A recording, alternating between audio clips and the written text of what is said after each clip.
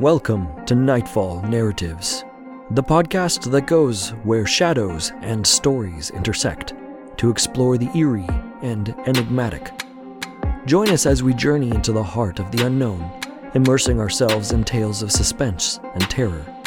In each episode, we'll either read a spine-tingling tale, or we'll take a closer look at the art of writing, unraveling the mysteries of storycraft that make such tales so eerily effective. So, sit back, relax, and feel the embrace of the mysterious as we embark on this journey into the heart of the night.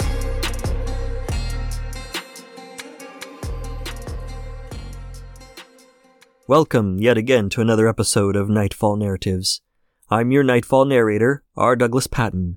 All October long, we're celebrating Edgar Allan Poe by reading and analyzing a handful of his most famous tales. In this episode, we'll read his classic tale, The Fall of the House of Usher. Now, The Fall of the House of Usher is a gothic short story that revolves around the narrator's visit to the decaying mansion of his childhood friend, Roderick Usher. As he arrives, he discovers that the Usher family is plagued by a series of mysterious and unsettling events, including the deteriorating health of Roderick's twin sister, Madeline. The story delves into themes of madness, heredity, and the blurred line between the supernatural and the psychological. As the tale unfolds, the house itself seems to mirror the Usher family's descent into madness and decay, ultimately culminating in a shocking and eerie conclusion that leaves readers questioning the boundaries of reality and the power of the human mind. Be sure to stick around also for the follow-up episode, as we'll discuss the psychological and literary concept of the decaying family legacy as it relates to this tale.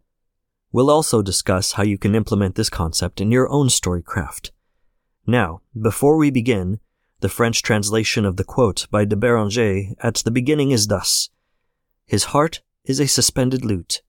As soon as you touch it, it resonates." So, without any further fanfare, Nightfall Narratives presents The Fall of the House of Usher by Edgar Allan Poe. Son cœur est en lutte suspendu. Si ton cône le touche, il résonne. De Béranger.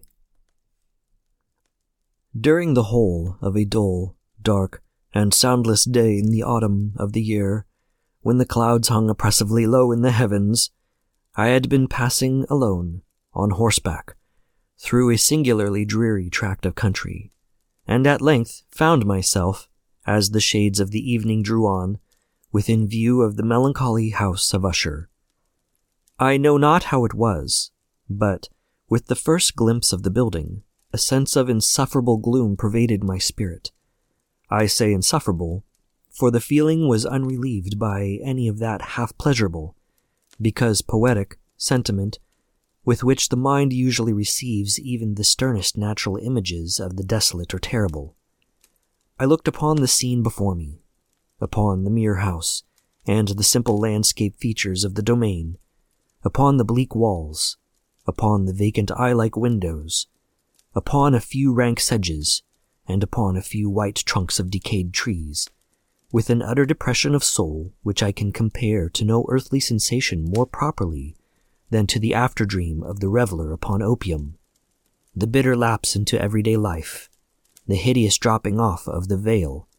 There was an iciness, a sinking, a sickening of the heart, an unredeeming dreariness of thought which no goading of the imagination could torture into aught of the sublime.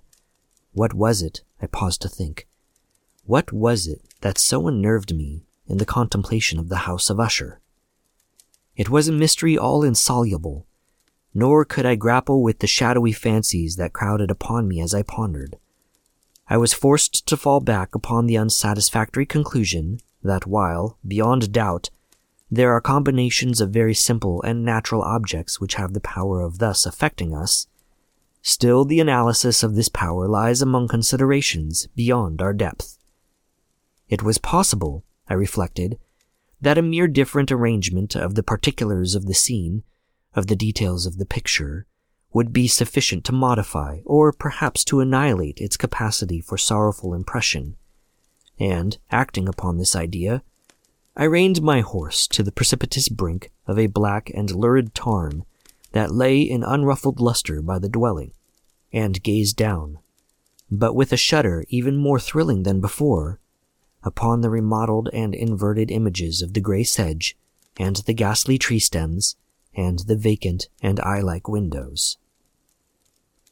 Nevertheless, in this mansion of gloom I now proposed to myself a sojourn of some weeks. Its proprietor, Roderick Usher, had been one of my boon companions in boyhood, but many years had elapsed since our last meeting. A letter, however, had lately reached me in a distant part of the country, a letter from him, which in its wildly importunate nature had admitted of no other than a personal reply. The manuscript gave evidence of nervous agitation. The writer spoke of acute bodily illness, of a mental disorder which oppressed him, and of an earnest desire to see me, as his best, and indeed his only personal friend, with a view of attempting, by the cheerfulness of my society, some alleviation of his malady. It was the manner in which all this and much more was said, it was the apparent heart that went with his request, which allowed me no room for hesitation, and I accordingly obeyed forthwith what I still considered a very singular summons. Although, as boys, we had been even intimate associates, yet I really knew little of my friend. His reserve had always been excessive and habitual.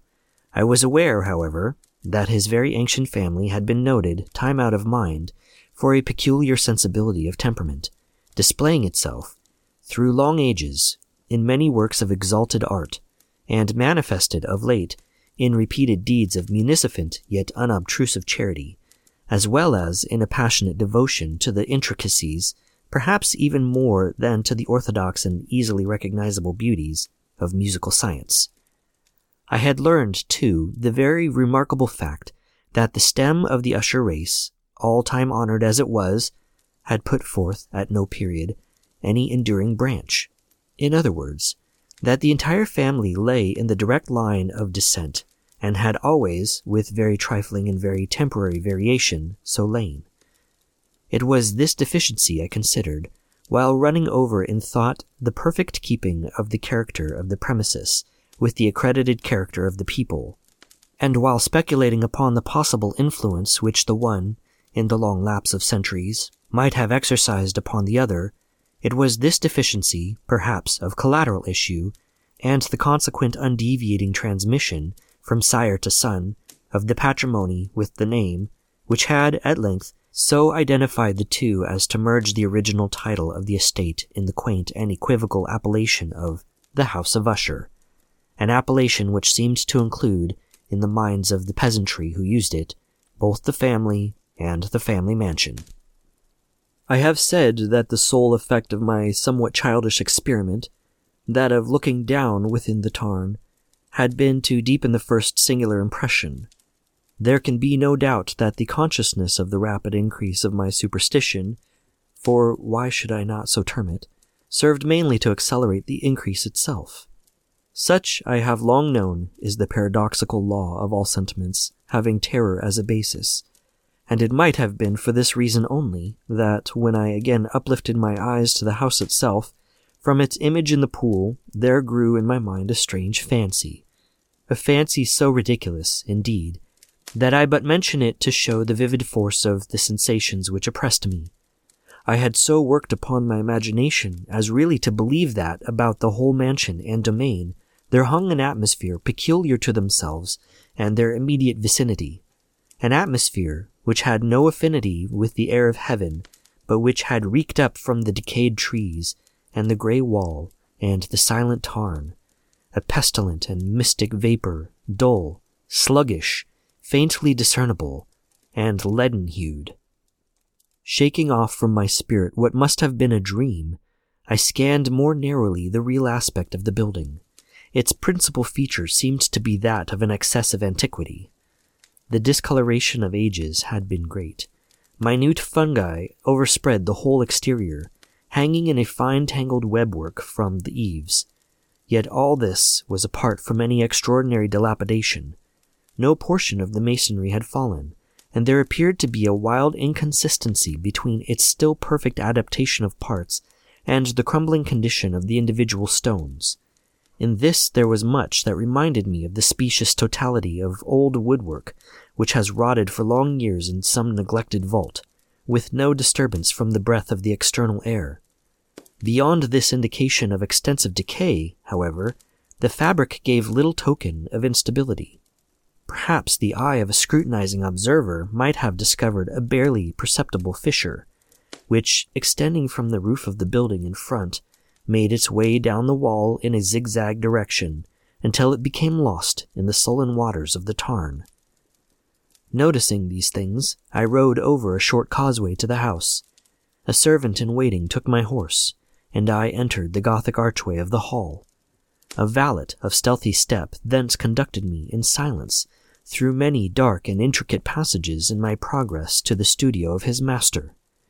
Much that I encountered on the way contributed, I know not how, to heighten the vague sentiments of which I have already spoken.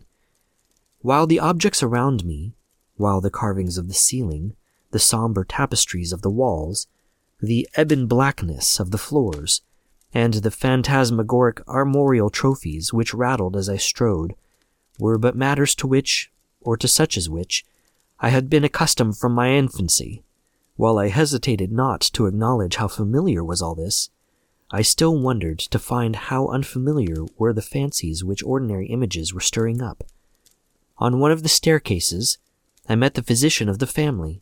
His countenance, I thought, wore a mingled expression of low cunning and perplexity. He accosted me with trepidation and passed on.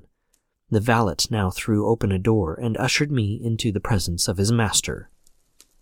The room in which I found myself was very large and lofty. The windows were long, narrow, and pointed, and at so vast a distance from the black oaken floor as to be altogether inaccessible from within. Feeble gleams of encrimsoned light made their way through the trellised panes, and served to render sufficiently distinct the more prominent objects around. The eye, however, struggled in vain to reach the remoter angles of the chamber, or the recesses of the vaulted and fretted ceiling. Dark tapestries hung upon the walls. The general furniture was profuse, comfortless, antique, and tattered. Many books and musical instruments lay scattered about, but failed to give any vitality to the scene. I felt that I breathed an atmosphere of sorrow. An air of stern, deep, and irredeemable gloom hung over and pervaded all.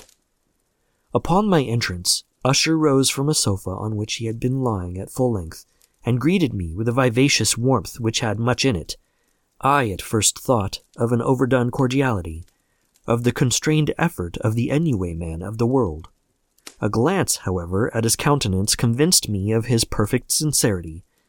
We sat down, and for some moments, while he spoke not, I gazed upon him with a feeling half of pity, half of awe. Surely, man had never before so terribly altered, in so brief a period, as had Roderick Usher. It was with difficulty that I could bring myself to admit the identity of the wan being before me with the companion of my early boyhood. Yet the character of his face had been at all times remarkable.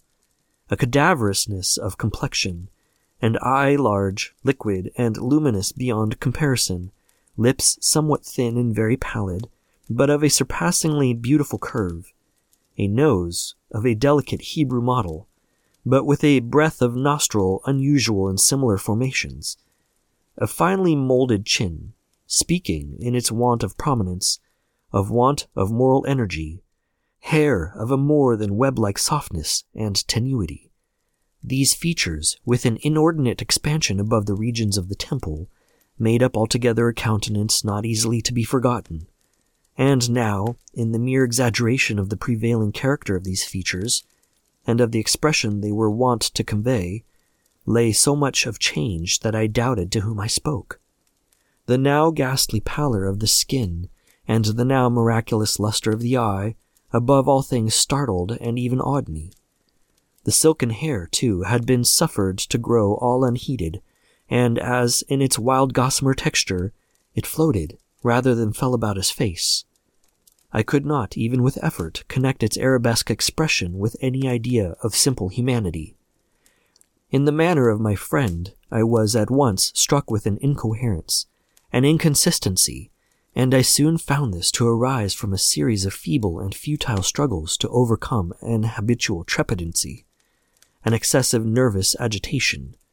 For something of this nature I had indeed been prepared, no less by his letter, than by reminiscences of certain boyish traits, and by conclusions deduced from his peculiar physical conformation and temperament. His action was alternately vivacious and sullen. His voice varied rapidly from a tremulous indecision, when the animal spirit seemed utterly in abeyance, to that species of energetic concision, that abrupt, weighty, unhurried, and hollow-sounding enunciation, that leaden, self-balanced, and perfectly modulated guttural utterance, which may be observed in the lost drunkard, or the irreclaimable eater of opium, during the periods of his most intense excitement. It was thus that he spoke of the object of my visit, of his earnest desire to see me, and of the solace he expected me to afford him. He entered, at some length, into what he conceived to be the nature of his malady. It was, he said, a constitutional and a family evil, and one for which he despaired to find a remedy, a mere nervous affection, he immediately added, which would undoubtedly soon pass off. It displayed itself in a host of unnatural sensations. Some of these, as he detailed them, interested and bewildered me, although, perhaps, the terms and the general manner of the narration had their weight. He suffered much from a morbid acuteness of his senses. The most insipid food was alone endurable. He could wear only garments of certain texture. The odors of all the flowers were oppressive. His eyes were tortured even by a faint light, and there were but peculiar sounds, and these from stringed instruments, which did not inspire him with horror. To an anomalous species of terror I found him a bounden slave. "I shall perish," said he. "I must perish in this deplorable folly. Thus, and not otherwise shall I be lost. I dread the events of the future, not in themselves, but in their results. I shudder at the moment of any, even the most trivial, incident, which may operate upon this intolerable agitation of soul. I have, indeed, no abhorrence of danger, except in its absolute effect, in terror. In this unnerved, in this pitiable condition, I feel that the period will sooner or later arrive when I must abandon life and reason together in some struggle with the grim phantasm, fear." I learned, moreover, at intervals, and through broken and equivocal hints, another singular feature of his mental condition. He was enchained by certain superstitious impressions in regard to the dwelling which he tenanted, and whence, for many years, he had never ventured forth, in regard to an influence whose supposititious force was conveyed in terms too shadowy here to be restated, an influence which some peculiarities in the mere form and substance of his family mansion had, by dint of long sufferance, he said, obtained over his spirit, an effect which the physique of the grey walls and turrets, and of the dim tarn into which they all looked down, had at length brought about upon the morale of his existence. He admitted, however, although with hesitation, that much of the peculiar gloom which thus afflicted him could be traced to a more natural and far more palpable origin, to the severe and long-continued illness, indeed to the evidently approaching dissolution of a tenderly beloved sister, his sole companion for long years, his last and only relative on earth. "Her decease," he said with a bitterness which I can never forget, "would leave him, with the hopeless and frail, the last of the ancient race of the Ushers." While he spoke, the Lady Madeline, for so she was called, passed slowly through a remote portion of the apartment, and, without having noticed my presence, disappeared. I regarded her with an utter astonishment not unmingled with dread, and yet I found it impossible to account for such feelings. A sensation of stupor oppressed me as my eyes followed her retreating steps. When a door at length closed upon her, my glance sought instinctively and eagerly the countenance of the brother, but he had buried his face in his hands, and I could only perceive that a far more than ordinary wanness had overspread the emaciated fingers through which trickled many passionate tears. The disease of the Lady Madeline had long baffled the skill of her physicians. A settled apathy, a gradual wasting away of the person, and frequent, although transient affections of a partially cataleptical character, were the unusual diagnosis. Hitherto, she had steadily borne up against the pressure of her malady, and had not betaken herself finally to bed, but, on the closing in of the evening of my arrival at the house, she succumbed, as her brother told me at night with inexpressible agitation, to the prostrating power of the destroyer, and I learned that the glimpse I had obtained of her person would thus probably be the last I should obtain, that the lady, at least while living, would be seen by me no more. For several days ensuing, her name was unmentioned either by Usher or myself, and during this period I was busied in earnest endeavors to alleviate the melancholy of my friend.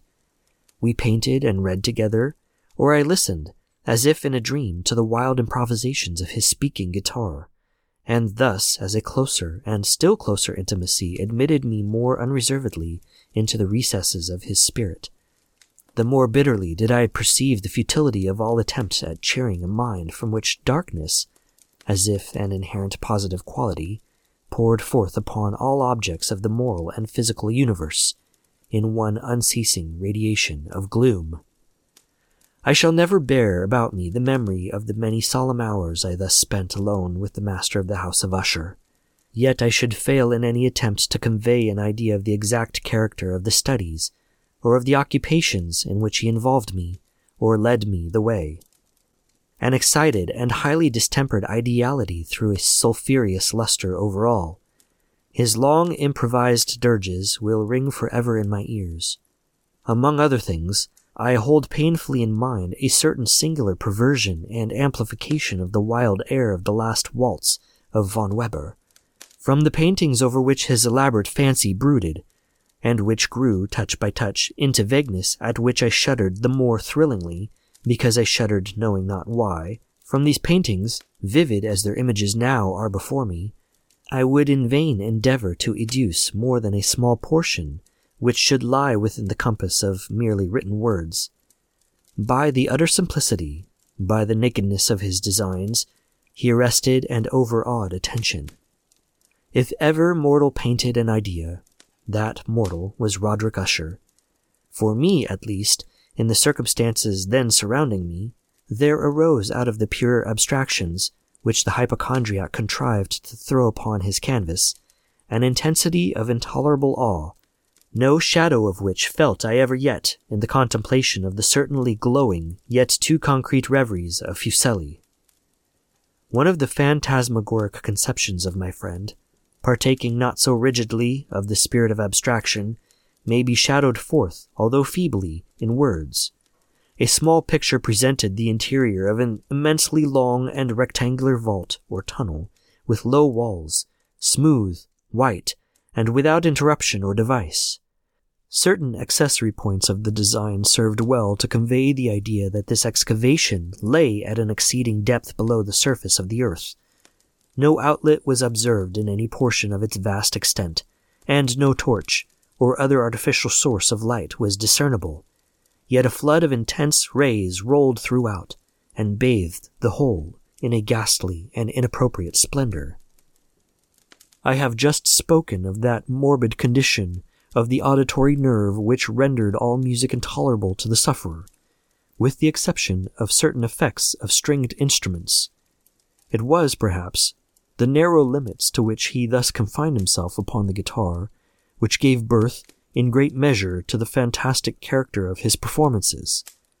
But the fervid facility of his impromptus could not be so accounted for. They must have been, and were, in the notes, as well as in the words of his wild fantasias, for he not unfrequently accompanied himself with rhythm's verbal improvisations, the result of that intense mental collectedness and concentration to which I have previously alluded as observable only in particular moments of the highest artificial excitement. The words of one of these rhapsodies I have easily remembered. I was, perhaps, the more forcibly impressed with it as he gave it, because, in the under or mystic current of its meaning, I fancied that I perceived, and for the first time, a full consciousness on the part of Usher of the tottering of his lofty reason upon her throne. The verses, which were entitled The Haunted Palace, ran very nearly, if not accurately, thus.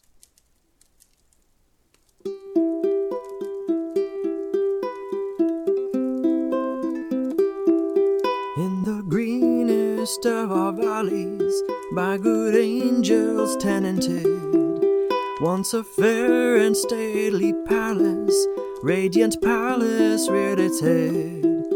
In the monarch thought's dominion, it stood there.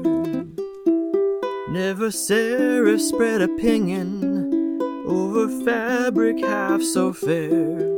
Banners yellow, glorious, golden, on its roof did float and flow. This was in the olden time long ago, and every gentle air that dallied in that sweet day. Along the ramparts plumed and pallid, a winged odor went away.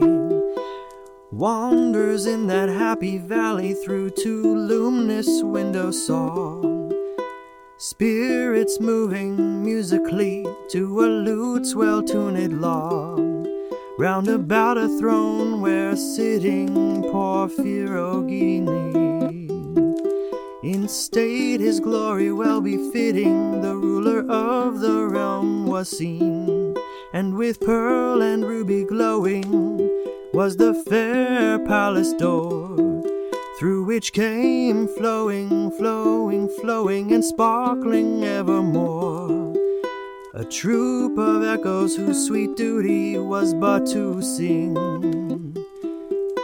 in voices of surpassing beauty, the wit and wisdom of their king. But evil things in robes of sorrow assailed the monarch's high estate. Oh, let us mourn, for never morrow shall dawn upon him desolate. And round about his home the glory that blushed and bloomed is but a dim remembered story of the old time entombed. And travelers now within that valley through the red-litten windows see vast forms that move fantastically to a discordant melody, while like a rapid ghastly river through the pale door a hideous throng rush out forever and laugh but smile no more. I well remember that suggestions arising from this ballad led us into a train of thought wherein there became manifest an opinion of Usher's, which I mention not so much on account of its novelty, for other men have thought thus, as on account of the pertinacity with which he maintained it. This opinion, in its general form, was that of the sentience of all vegetable things. But, in his disordered fancy, the idea had assumed a more daring character, and trespassed, under certain conditions, upon the kingdom of inorganization. I lack words to express the full extent, or the earnest abandon of his persuasion. The belief, however, was connected, as I have previously hinted, with the grey stones of the home of his forefathers. The conditions of the sentience had been here, he imagined, fulfilled in the method of collocation of these stones, in the order of their arrangement, as well as in that of the many fungi which overspread them, and of the decayed trees which stood around, above all, in the long undisturbed endurance of this arrangement, and in its reduplication in the still waters of the tarn. Its evidence, the evidence of the sentience, was to be seen, he said, and I here started as he spoke, in the gradual yet certain condensation of an atmosphere of their own about the waters and the walls. The result was discoverable, he added, in that silent yet importunate and terrible influence which for centuries had molded the destinies of his family, and which made him what I now saw him, what he was. Such opinions need no comment, and I will make none.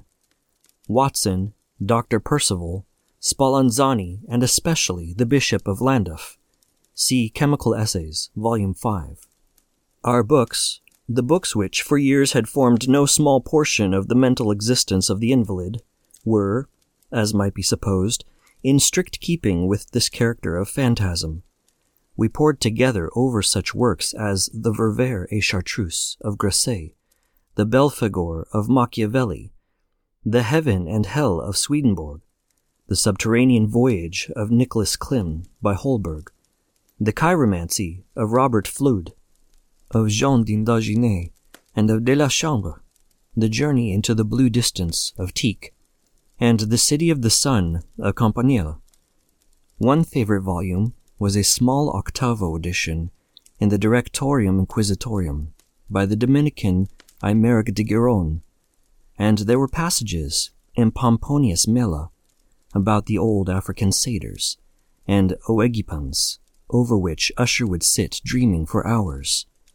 His chief delight, however, was found in the perusal of an exceedingly rare and curious book in quarto Gothic, the Manual of a Forgotten Church, the Vigiliae Mortuorum Secundum Coram Ecclesiae Maguntinae. I could not help thinking of the wild ritual of this work, and of its probable influence upon the hypochondriac, when, one evening, having informed me abruptly that the Lady Madeline was no more, he stated his intention of preserving her corpse for a fortnight, previously to its final interment, in one of the numerous vaults within the main walls of the building. The worldly reason, however, assigned for this singular proceeding was one which I did not feel at liberty to dispute.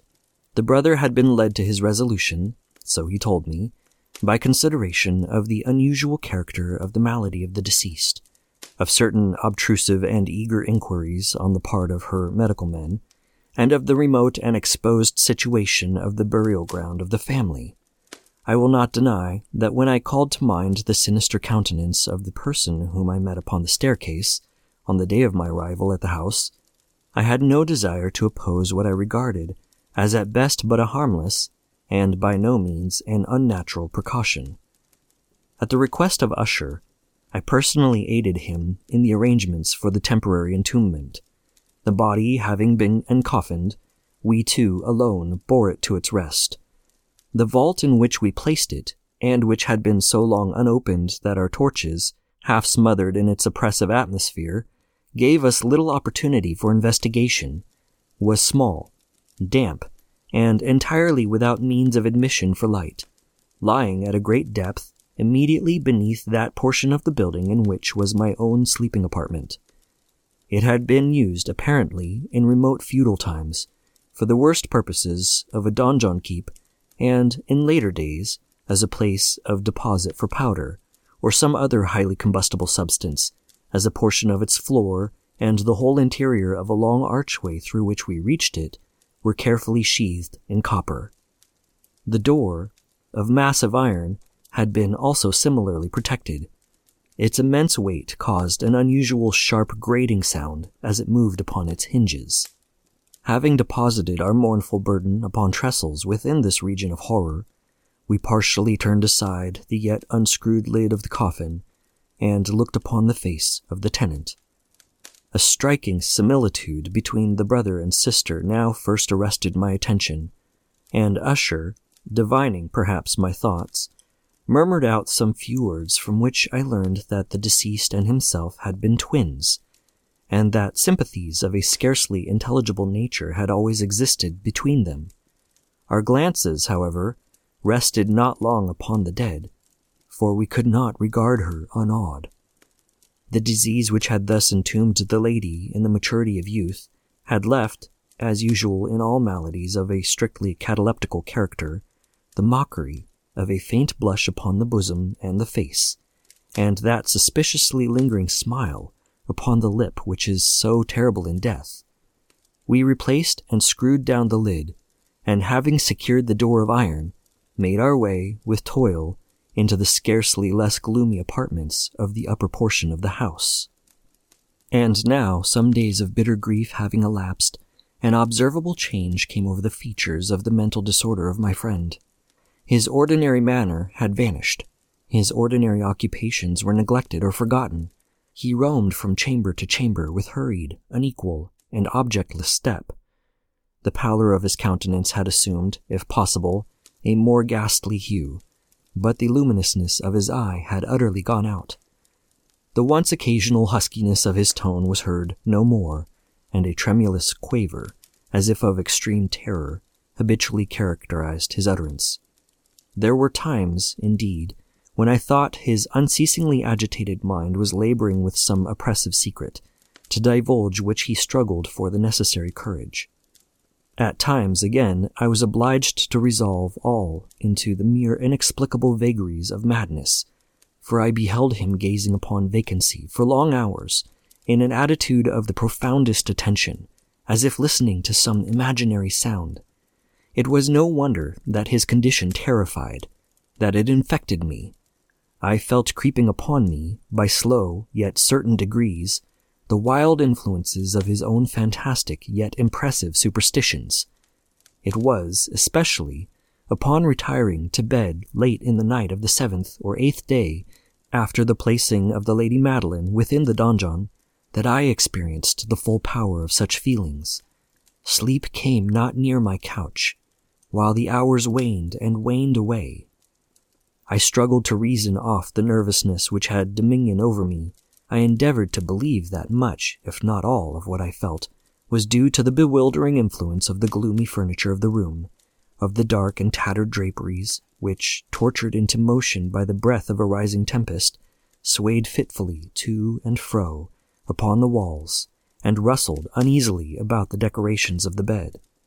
But my efforts were fruitless. An irrepressible tremor gradually pervaded my frame, and, at length, there sat upon my very heart an incubus of utterly causeless alarm.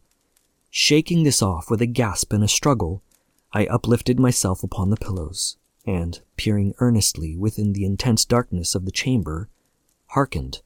I know not why, except that an instinctive spirit prompted me to certain low and indefinite sounds which came, through the pauses of the storm, at long intervals, I knew not whence. Overpowered by an intense sentiment of horror, unaccountable yet unendurable, I threw on my clothes with haste, for I felt that I should sleep no more during the night, and endeavored to arouse myself from the pitiable condition into which I had fallen by pacing rapidly to and fro through the apartment. I had taken but few turns in this manner when a light step on an adjoining staircase arrested my attention. I presently recognized it as that of Usher.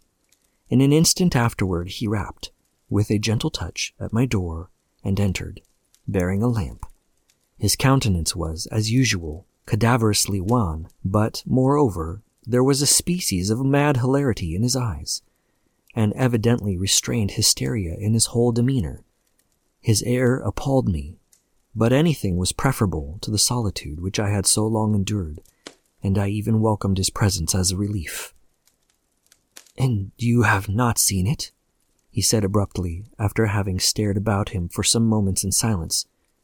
"You have not then seen it? But stay, you shall." Thus speaking, and having carefully shaded his lamp, he hurried to one of the casements, and threw it freely open to the storm. The impetuous fury of the entering gust nearly lifted us from our feet.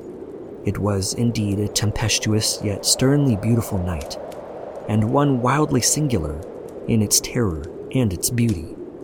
A whirlwind had apparently collected its force in our vicinity, for there were frequent and violent altercations in the direction of the wind, and the exceeding density of the clouds, which hung so low as to press upon the turrets of the house, did not prevent our perceiving the lifelike velocity with which they flew careering from all points against each other, without passing away into the distance. I say that even their exceeding density did not prevent our perceiving this, yet we had no glimpse of the moon or stars, nor was there any flashing forth of the lightning. But under the surfaces of the huge masses of agitated vapor, as well as all terrestrial objects immediately around us, were glowing in the unnatural light of a faintly luminous and distinctly visible gaseous exhalation which hung about and enshrouded the mansion. "You must not. You shall not behold this," said I shudderingly to Usher as I led him with a gentle violence from the window to a seat. "These appearances, which bewilder you, are merely electrical phenomena, not uncommon, or it may be that they have their ghastly origin in the rank miasma of the tarn. Let us close this casement. The air is chilling and dangerous to your frame. Here is one of your favorite romances. I will read, and you shall listen, and so we will pass away this terrible night together."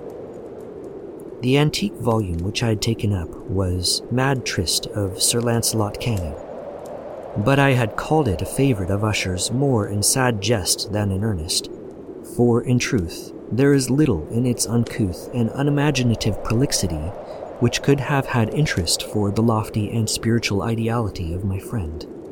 It was, however, the only book immediately at hand, and I indulged a vague hope that the excitement which now agitated the hypochondriac might find relief, for the history of mental disorders full of similar anomalies, even in the extremeness of the folly which I should read.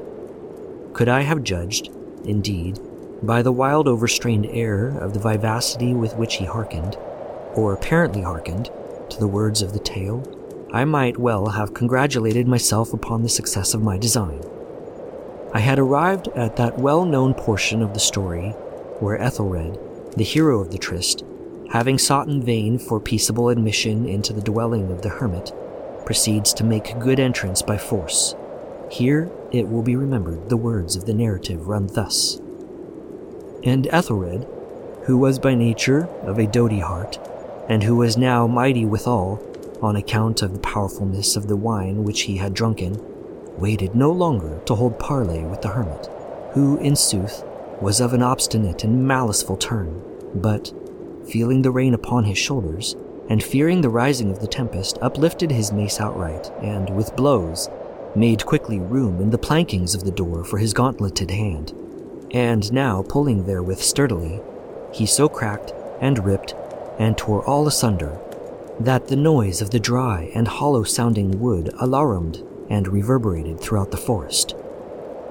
At the termination of this sentence I started, and for a moment paused, for it appeared to me, although I at once concluded that my excited fancy had deceived me, it appeared to me that, from some very remote portion of the mansion, there came indistinctly to my ears what might have been, in its exact similarity of character, the echo, but a stifled and dull one certainly, of the very cracking and ripping sound which Sir Lancelot had so particularly described. It was, beyond a doubt, the coincidence alone which had arrested my attention, for amid the rattling of the sashes of the casements and the ordinary commingled noises of the still increasing storm, the sound itself had nothing, surely, which should have interested or disturbed me. I continued the story.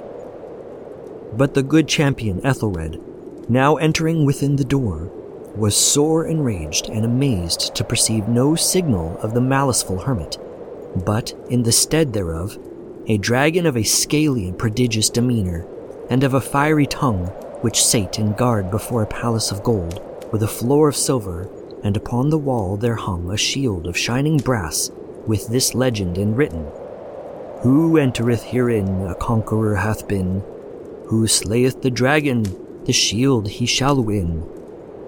And Ethelred uplifted his mace, and struck upon the head of the dragon, which fell before him, and gave up his pesty breath with a shriek so horrid and harsh, and withal so piercing, that Ethelred had fain to close his ears with his hands against the dreadful noise of it, the like whereof was never before heard.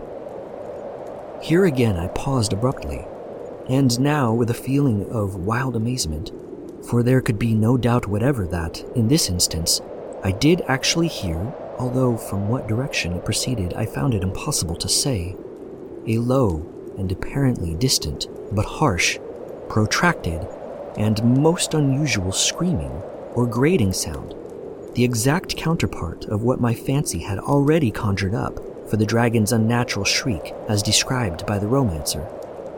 Oppressed, as I certainly was upon the occurrence of this second and most extraordinary coincidence, by 1,000 conflicting sensations in which wonder and extreme terror were predominant, I still retained sufficient presence of mind to avoid exciting, by any observation, the sensitive nervousness of my companion.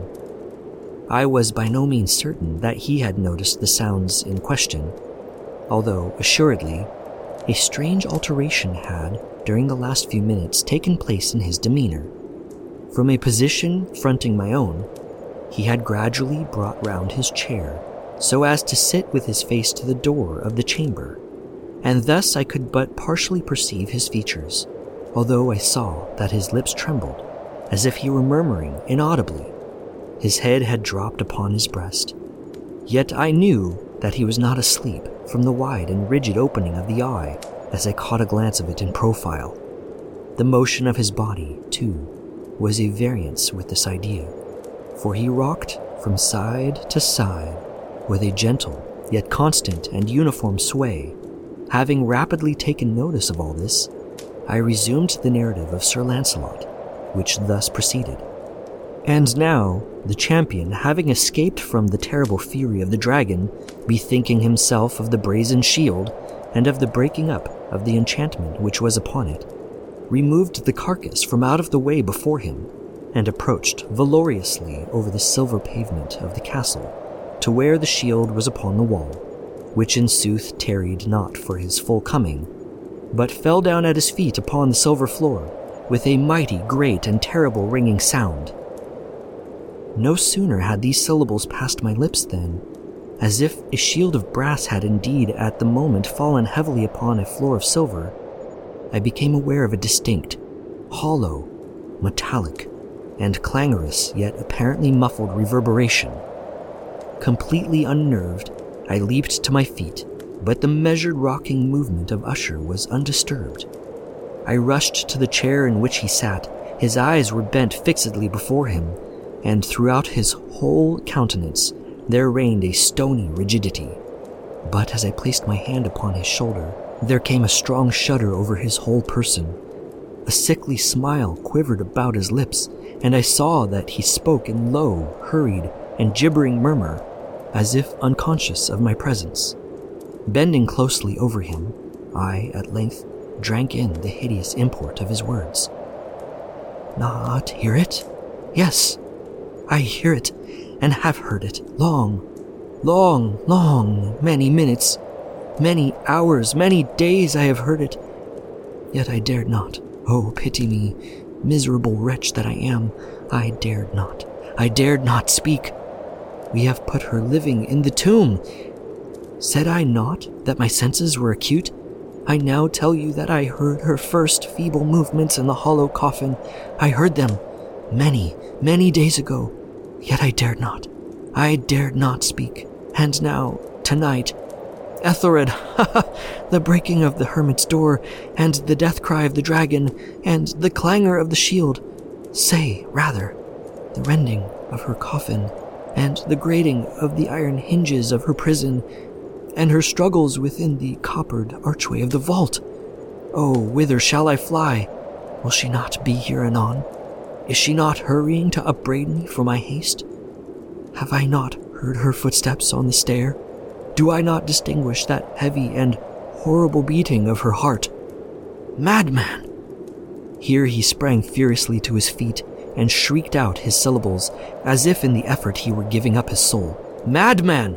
I tell you that she now stands without the door!" As if in the superhuman energy of his utterance, there had been found the potency of a spell. The huge antique panels to which the speaker pointed threw slowly back, upon the instant, their ponderous and ebony jaws. It was the work of the rushing gust, but then without those doors there did stand the lofty and enshrouded figure of the Lady Madeline of Usher. There was blood upon her white robes, and the evidence of some bitter struggle upon every portion of her emaciated frame. For a moment, she remained trembling and reeling to and fro upon the threshold. Then, with a low, moaning cry, fell heavily inward upon the person of her brother, and in her violent and now final death agonies, bore him to the floor a corpse, and a victim to the terrors he had anticipated. From that chamber and from the mansion I fled aghast. The storm was still abroad in all its wrath as I found myself crossing the old causeway. Suddenly, there shot along the path a wild light, and I turned to see whence a gleam so unusual could have issued. For the vast house and its shadows were alone behind me. The radiance was that of the full, setting, and blood-red moon, which now shone vividly through that once barely discernible fissure, of which I have before spoken as extending from the roof of the building in a zigzag direction to the base. While I gazed, this fissure rapidly widened. There came a fierce breath of the whirlwind. The entire orb of the satellite burst at once upon my sight. My brain reeled as I saw the mighty walls rushing asunder. There was a long, tumultuous shouting sound like the voice of 1,000 waters, and the deep and dank tarn at my feet closed sullenly and silently over the fragments of the house of Usher. As the shadows lengthen and the night falls, we come to the end of another episode of Nightfall Narratives. We hope you found our exploration of dark and mysterious storytelling and the art of writing thought-provoking and haunting. Remember, the stories we tell have the power to both chill us to the bone and inspire us to create our own. Join us again for our next episode, and until then, keep your eyes open and your mind curious, for anything is possible.